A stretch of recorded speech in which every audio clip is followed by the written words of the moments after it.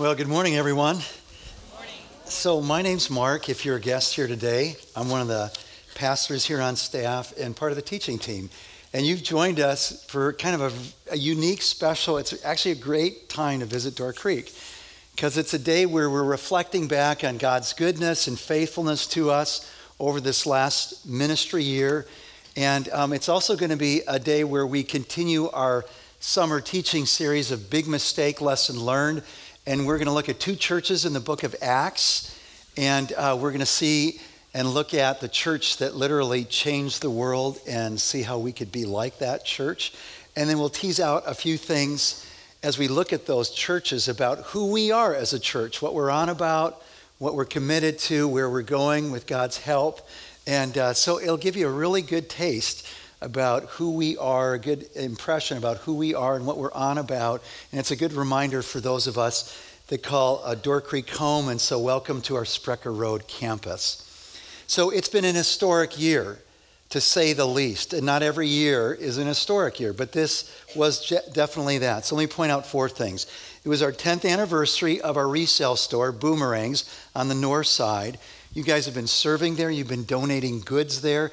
And since its inception, we have been able to move and sell at great prices good stuff that you've donated, over $2.8 million worth of stuff. Isn't that amazing?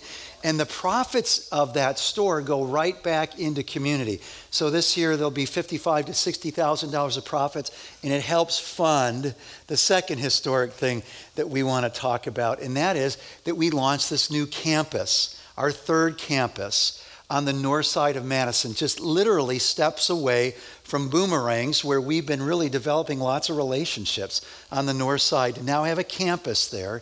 And there's a loving community that is loving each other and serving kids there and reaching out to others. It's a diverse campus. And one of the cool things is just recently, there's just been an influx of people from Africa, immigrants from Africa, that have found their way from some of our church members whose heritage goes back to Africa as well. And so it's been neat to see a church for all people just growing there on the north side. Out of that, the third historic thing is we, for the first time, actually started a nonprofit as a church. It's called Door of Hope. It meets in that same location. In fact, we call that space the Door of Hope Center. And the mission of Door of Hope is to see the kids and their families flourish. The kids on the north side of Madison and their families flourish in all the ways that God would intend. So not just academically, but socially, emotionally, physically, but also spiritually. And so we're really excited that this year we were able to launch some great programming for kids, especially middle school kids. So we launched a STEM program, if you don't know what that stands for, science, technology, engineering, and math. And then in the second iteration, we added STEAM, the A, the arts. And then this summer, we've had a summer enrichment program. So almost 60 kids that we've been able to serve and their families as we're just getting started on the north side through the Door of Hope Center there and the work that we're doing through that nonprofit. And then the last thing is, historic, is that we are able to build and move into our new campus. You saw it there on the video up in DeForest. So 20 years ago, you guys, there's two families, the Ziegler family, the Haswell family, that thought about and began to dream about having a church on a piece of property that belonged to the Haswells, and then Dwight Ziegler actually developed that property, and they came to us, not members of our church, to say, we would love for you guys, Door Creek, to build a church on that hill. And so that actually happened this last year. And that donated land worth over $1 million became like this high ground, beautiful place in the midst of this exploding new neighborhood. And when we opened the doors, you saw it there on Christmas Eve, we were blown away that 900 people came out. A lot of those people from the community. So that campus has doubled since we built that new facility, moved in, and we're really excited about Ryan and the team and the wonderful volunteers up in DeForest that are reaching so many people that need Christ up there in the northern parts of Dane County and beyond. So a lot of really historic things. Every year isn't like this, but a lot of things came together. But it's also good to remember, in the midst of a lot of things kind of historically coming to the fore, that lots of the main things that we do week in and week out continue. So it's just kind of good to remember. Every week, we minister to over 500 children and students at our 3 campuses. And you guys are loving on those as you serve in kids ministry. You're loving on our students as you're a small group leader, perhaps, in our student ministries, and pointing them to Christ. And it's huge for those of us that are raising our kids and those of us who have friends whose kids, aren't part of a Christian home and learning about Jesus. So thanks for all the ways that you have served in this place. And it has been a great year. And I know it's a great year, not just because of the staff that I get to work with every day, but because of all of you. We have over 1,000 people who regularly are volunteering to make something happen here at Door Creek that's helping us reach more people for Christ. So today, our big mistake and our lesson learned comes from 2 churches in the book of Acts. One's the church at Jerusalem. They make a big mistake, and the lesson learned is from the church at Antioch. So grab your Bible. We're in Acts chapter 1 here as we begin. And as you're turning to Acts, you might need the table of contents. It's towards the back after the Gospel of John, before Paul's letter to the Romans. Let me connect some dots in the Bible story to remind us, or for some of us, we're just new to the Bible story. So the Bible opens with creation. God creates us for a relationship with him. And he blesses that relationship with children. And he says, I want you to be fruitful. I want you to fill the earth with my image, because we're created uniquely in God's image. And I want you to bring my blessing. And I want that blessing to extend all the way through, not just because it's a big world that needs to be taken care of, but I want my image to be reflected in you all across this world that I've created for you. And so they had this just blessing of God and this great relationship with God and with each other. But that all changed when Adam and Eve thought they knew better than God and thought they would be better gods than God. And then the curse comes in. And then from that point on, God is working out his plan again to bring blessing to all the families of the world. So the next key dot is this guy named Abraham that we meet up with in Genesis chapter 12. And Abraham doesn't have kids. He and his wife Sarah are barren, infertile. And God says, I'm going to give you kids. And I'm going to bless you, Abraham, so that all the families of the world will be blessed. His program is back in motion. When Jesus comes and gives the marching orders to the church, he says this in Matthew 28, 19 and 20. All authority has been given to me. Therefore, go and make disciples, followers of all nations, followers of me from all the nations, because God's blessing is to go to all the families of the world. Jesus says, make followers of all the nations, baptizing them in the name of the Father, Son, Holy Spirit, teaching them to obey everything I've commanded you. And remember, wherever you go, I'm going to be with you to the end of the age. That verse, Matthew 28, 19, and 20, that is really the foundation, the scripture that lies behind and underneath our own mission statement. So here's our mission statement. Here's what we're on about as a church. Joining God in changing people into devoted followers of Christ who change the world with his love. Or shorthand is this. Our desire is to just see more people become devoted followers of Christ. So Jesus gave those marching orders before he died.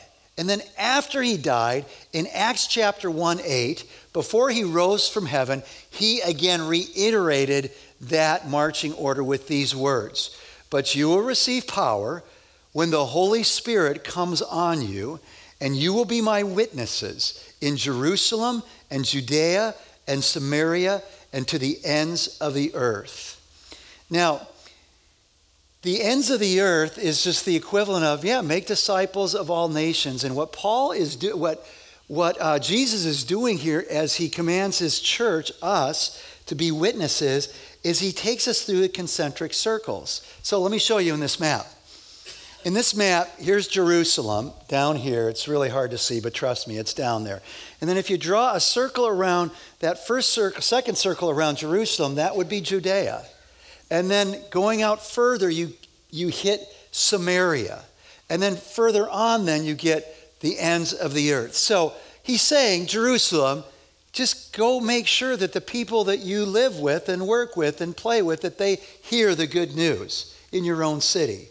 But not just your own city, go beyond your own city. So it'd be like Jerusalem is our Madison, and Judea would be our Wisconsin. And the significant thing about Samaria is I'm actually asking you to take it to people that you would rather not hear the good news.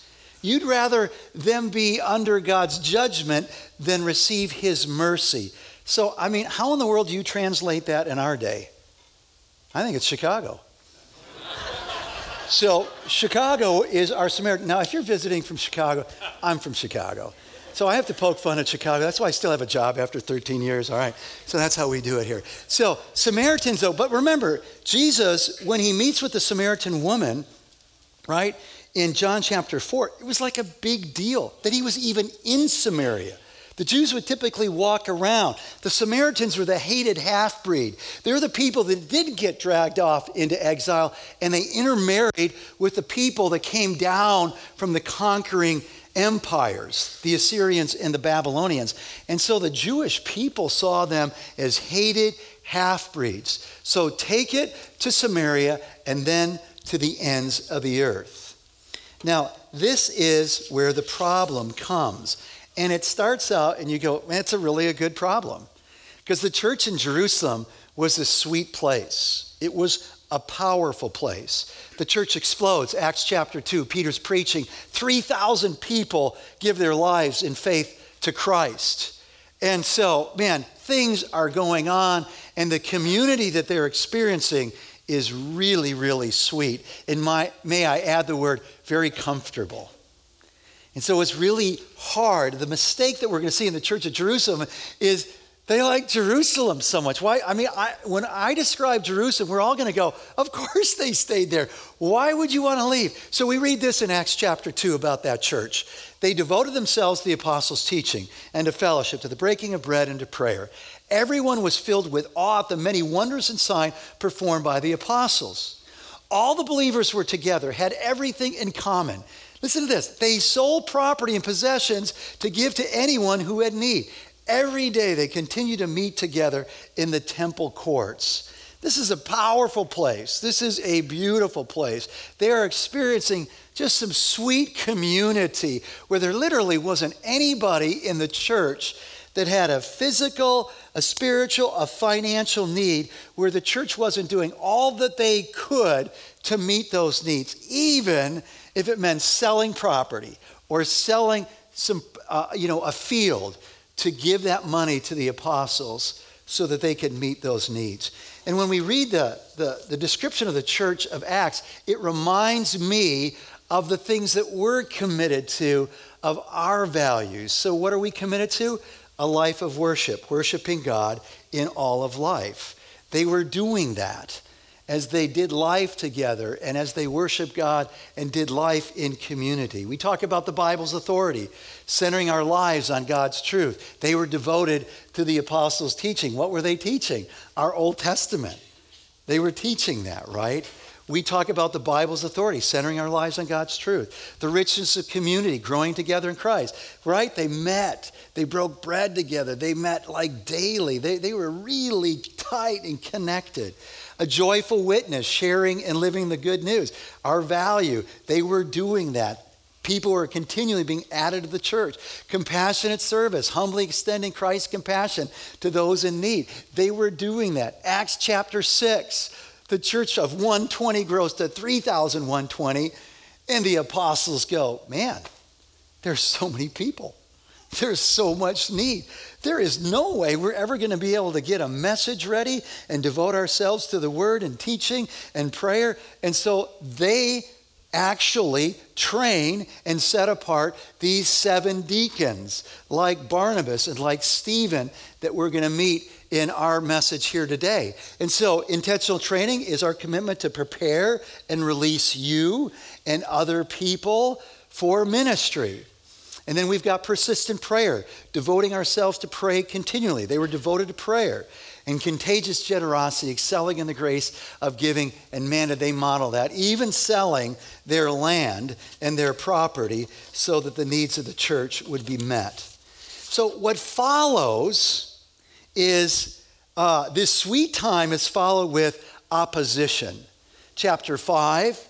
The apostles are jailed by the religious leadership that wants to squash Jesus' followers. Chapter 6, a guy named Stephen, he is arrested. Chapter 7, he is stoned to death, the very first martyr of Christianity.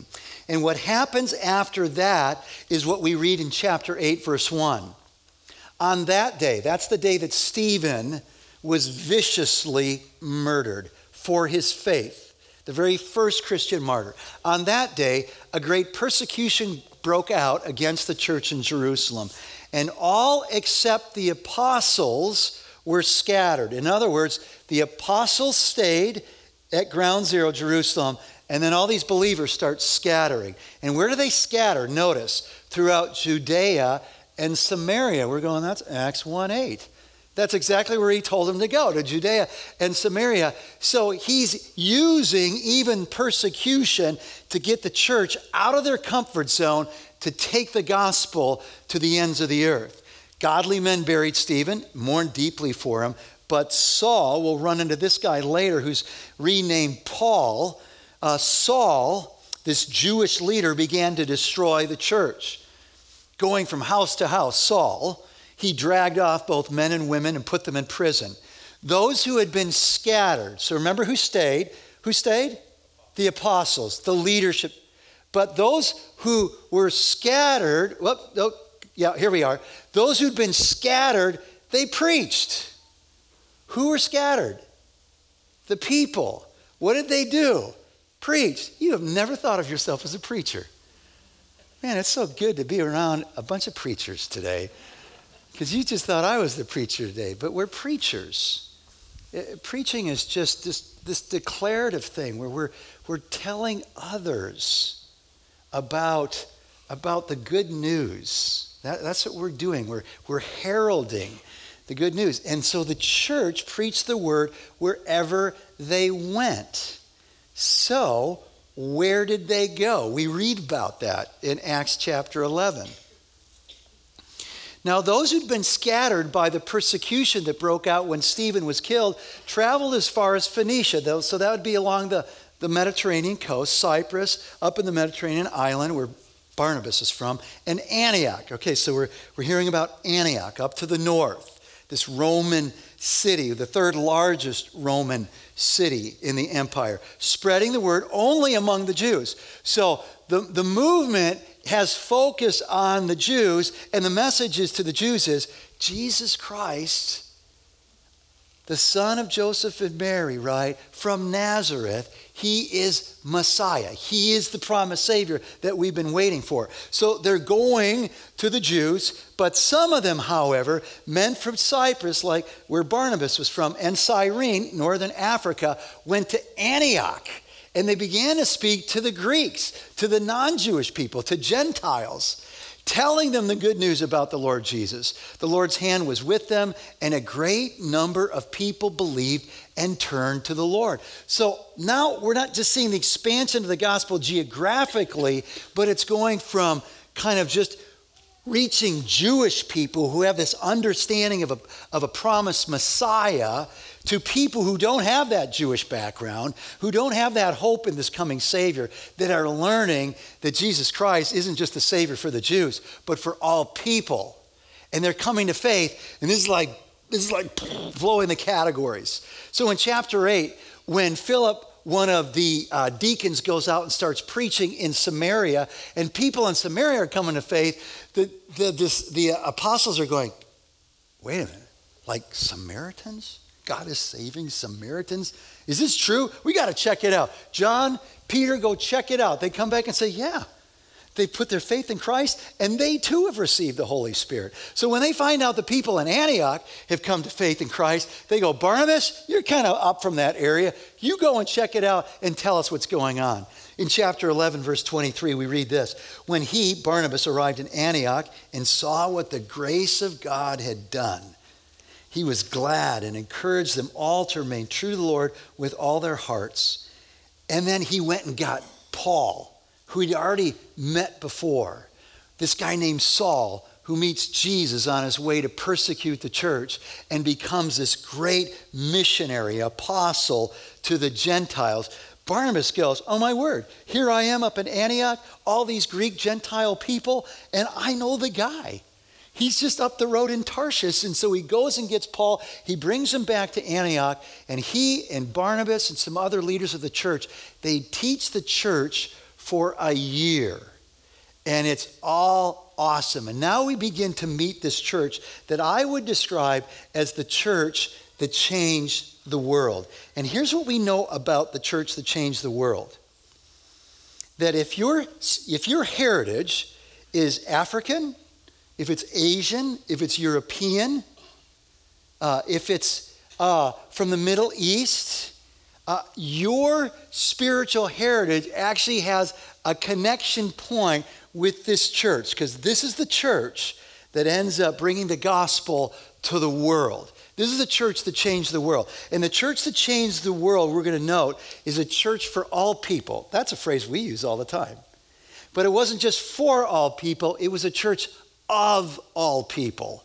It was diverse in its representation, not just in the people that were part of the church, but as we will see, the leaders that led that church. And it was a church that had a heart to reach and bless all people for Christ. The church that changed the world.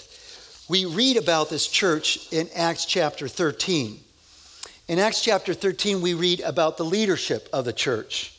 And what we see about the leadership, it's diverse. In chapter 11, we realize that this is the first place that people were called Christians. You know what Christian means, literally?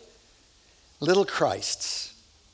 These are little Christs. It may have been sarcastic when they titled the Christians in Antioch, the Christ followers in Antioch, little Christs. But obviously for 2,000 years, that word has stuck.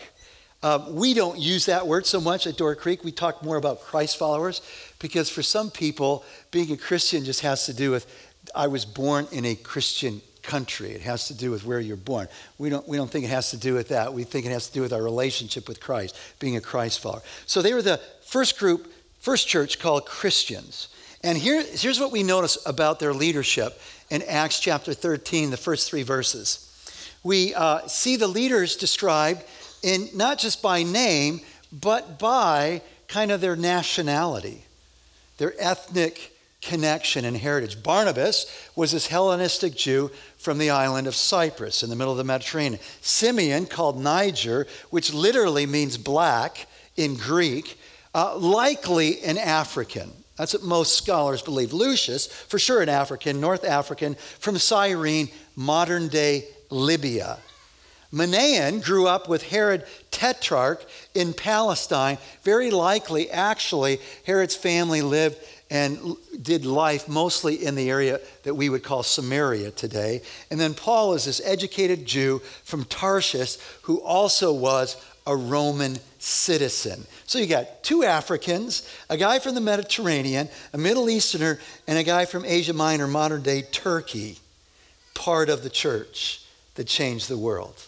A church for all people, made up of all people, in leadership and of the people. They had a compassionate heart. So there's a story in Acts where this guy named Agabus gives a prophecy to the church in Antioch about their brothers and sisters in Jerusalem. And he says, man, some hard times are coming for the church in Jerusalem. They're going to go through an extreme famine. And so the response of the church is, Paul, man, we want to take up an offering. We want to give some of our resources to the church in Jerusalem as an expression of our love because we're one. We're family together. This is huge. So it was a compassionate, it was a generous church, and it was a sending church. So it says in verse 3 that after spending the night in prayer and fasting, that the Holy Spirit led the church in Antioch to send Paul and Barnabas to go reach the people who yet do not know Christ, not in their city, but to the ends of the earth. Now, here's what I think. If you and I were in Antioch and we heard that at the next worship service, that the Holy Spirit is going to send Paul and Barnabas away, we're going to go, are you sure you guys got that right? Because they're our best teachers. And the other guys are okay, but man, are you serious? You're going to send our best? No, they were all in. And so the question is, why were they all in on the mission when the Church of Jesus in Jerusalem needed persecution to actually move out? What was different about the church in Antioch? Let me point out a couple things that I think definitely were in play. Because I would say that was just as sweet a place. That was just a powerful a place. Come on, Paul, he's this gospel stud and he's right in the midst and you're ready to send him out. So here's what I think happened. Look, the church in Antioch became Christ followers because people went and told them. They're a long way from Jerusalem. So the only way that they're in God's family is because people sacrificed their own comforts to come tell them. So they were very aware of that. And then they were people who represented all these different geographic places that represent the nations. And they're going, man, I want my family back in Africa. I want my family back in Cyprus. I want my family back in Asia Minor to know about Christ as well. And so they were willing to do that. They get it right. This church that changed the world. They were a healthy church. And healthy churches prepare and release God's people for ministry. I sometimes chuckle when one of our staff members, following God's call, goes to another place. So I get it, we're family and it hurts, right, when someone leaves. But this is what healthy churches do. We raise up people like you guys. So, I'm thinking of Bev, who was just out leading Connecting Point. She was a volunteer in our office when I came here. And then we went, man, Bev, you're awesome, man. We got a job here. Would you ever want to come on staff? Yeah. She came on. She's an administrative staff person. Man, Bev, you're awesome. Could you lead groups? Yeah, I'd love to help. So she's leading groups, and now she's my right hand, executive path. We're preparing and releasing. So we're preparing and releasing her for greater ministry in this place, but sometimes we're preparing and releasing people to go off. I'm looking at people right in this place who part of God's leading your life led you to another part of the world to be missionaries for Christ. So this is what healthy churches do. Antioch's a healthy church, and so they're sending out their best, Paul and Barnabas, to go tell other people about Christ. And what was going on in the church at Antioch reminds me so much of our vision, our desire. Here's how we put it. Our desire by God's grace is to be a Christ-centered church for all people, where the power of the gospel is continually changing things, transforming lives, renewing our city, and changing the world. That's our desire. And that was the church in Antioch, the church that changed the world. Our heritage spiritually goes back to Antioch, not just to Jerusalem, but the church that was willing to take the gospel to Europe and Asia and Africa as well. So as we kind of wrap it up, the question obviously is, has this beautiful, powerful message of the gospel taken hold in our life? Is it transforming our lives to love Christ more, to love the world that he came to die for, to be engaged in his mission? Have you actually done that? Maybe you're a religious person. You've been in churches all your life, but you've never heard about a personal relationship with Jesus Christ. We talk about that all the time. We were created for that. We find our greatest joy and peace and security and identity and purpose in our relationship with Christ. Have you done that? Have you placed your life, your trust in Christ and him alone? Because if you have, then we've got to take Christ's words serious. We've got to go. And that may not mean to move right now to another location. But wherever we move in this community that God has called us to, we need to go understanding that we're Christ's hands and feet. And we have the awesome privilege of pointing people to Christ. And one day, we'll have the awesome privilege of just seeing how we had a part in somebody else's life. You know, sometimes we get views of that. Sometimes we just have to trust that God's doing stuff in the relationships we have. Last week, I think it might have been right after this service, a guy came up to me and he wanted to introduce himself, and I could tell he was visibly moved. It's very emotional. He introduces himself to me. He says, I'm not from this church. In fact, I don't live in this city. I'm here this weekend to celebrate my brother's 50th birthday. My wife and I are going through a divorce, and it's just super painful and hard. We've been texting on and off this weekend. She's actually driving down to the Carolinas. And when you began to speak last weekend about the mistake, the sin of passivity, man, God was just working over me, because this is the very thing that my wife has been talking to me about passivity in our marriage. And so in the middle of the message, I texted my wife. I told her, I'm committed to working at our marriage, that I love you, and when I get home, I want to talk to you about what God's doing, because I just heard something that we need to talk about, and I want you to know I'm putting my wedding band back on. He asked me for a copy of the message, and I sent it to his email, and Monday morning he sends a message back, and he says, I've talked to my wife, and we're committed. We got a lot of work. It's got a lot of hard work, he said, but we are both committed to reconciling. And so we just praise God, because we don't always get to see that, right? The church in Antioch is going to have a party in heaven, because there's going to be people from all around the world that are going to go, man, you guys, I'm so grateful that you sent Paul and Barnabas. I'm so grateful that you love Jesus enough to go with the gospel. And my family intersects. And you know what? Over the last 13 years that I've been part of this wonderful place, I'm thinking that in heaven, you guys, we're going to meet people from a place called Sumpango, Guatemala. And we've had a part in their faith journey in coming to Christ. We're going to meet people in Haiti. I'm thinking about this family that our students built a house for. You probably didn't hear the story.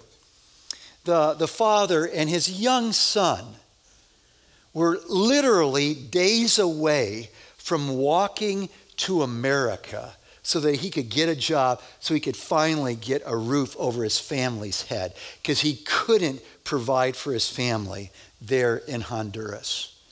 And so the church found out about this guy. He wasn't part of the Great Commission church there. He wasn't part of it.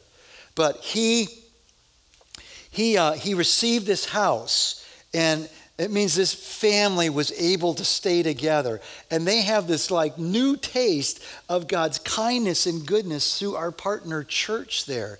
And our hope is that we get to meet this guy, that our high school students will meet this guy and his kids and maybe his grandkids in heaven and connect the dots and go, you guys had a part of my life. And maybe it's a family on the north side or up in northern part of Dane County that comes to faith through our campus up into Forest. Or maybe it's someone at Pine Ridge that we've been serving with, one of our partner schools. I don't know, from Rwanda maybe.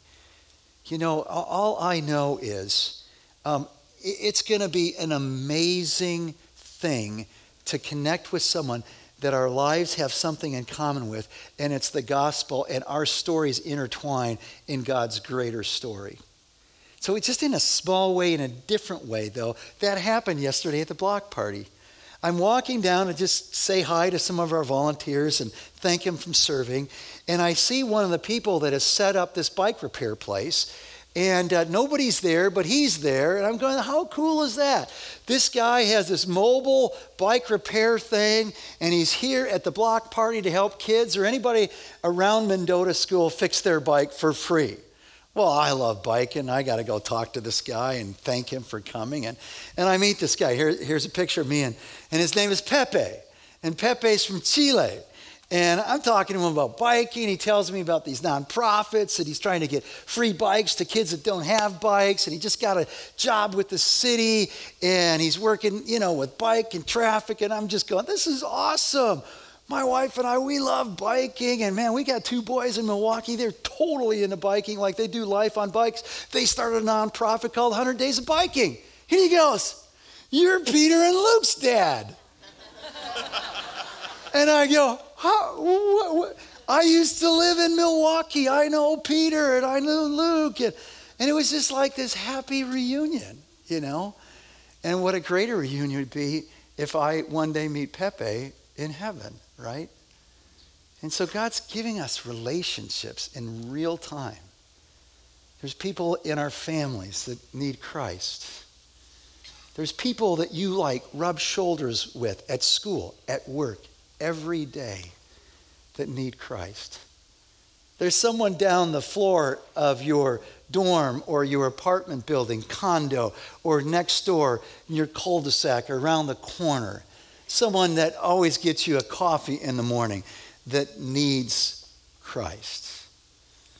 And so may we be the church that changes the world, starting from our Jerusalem. And then as God leads us and continues to bless us with partnerships, that we can go to the Judeas and the Samarias and to the ends of the earth.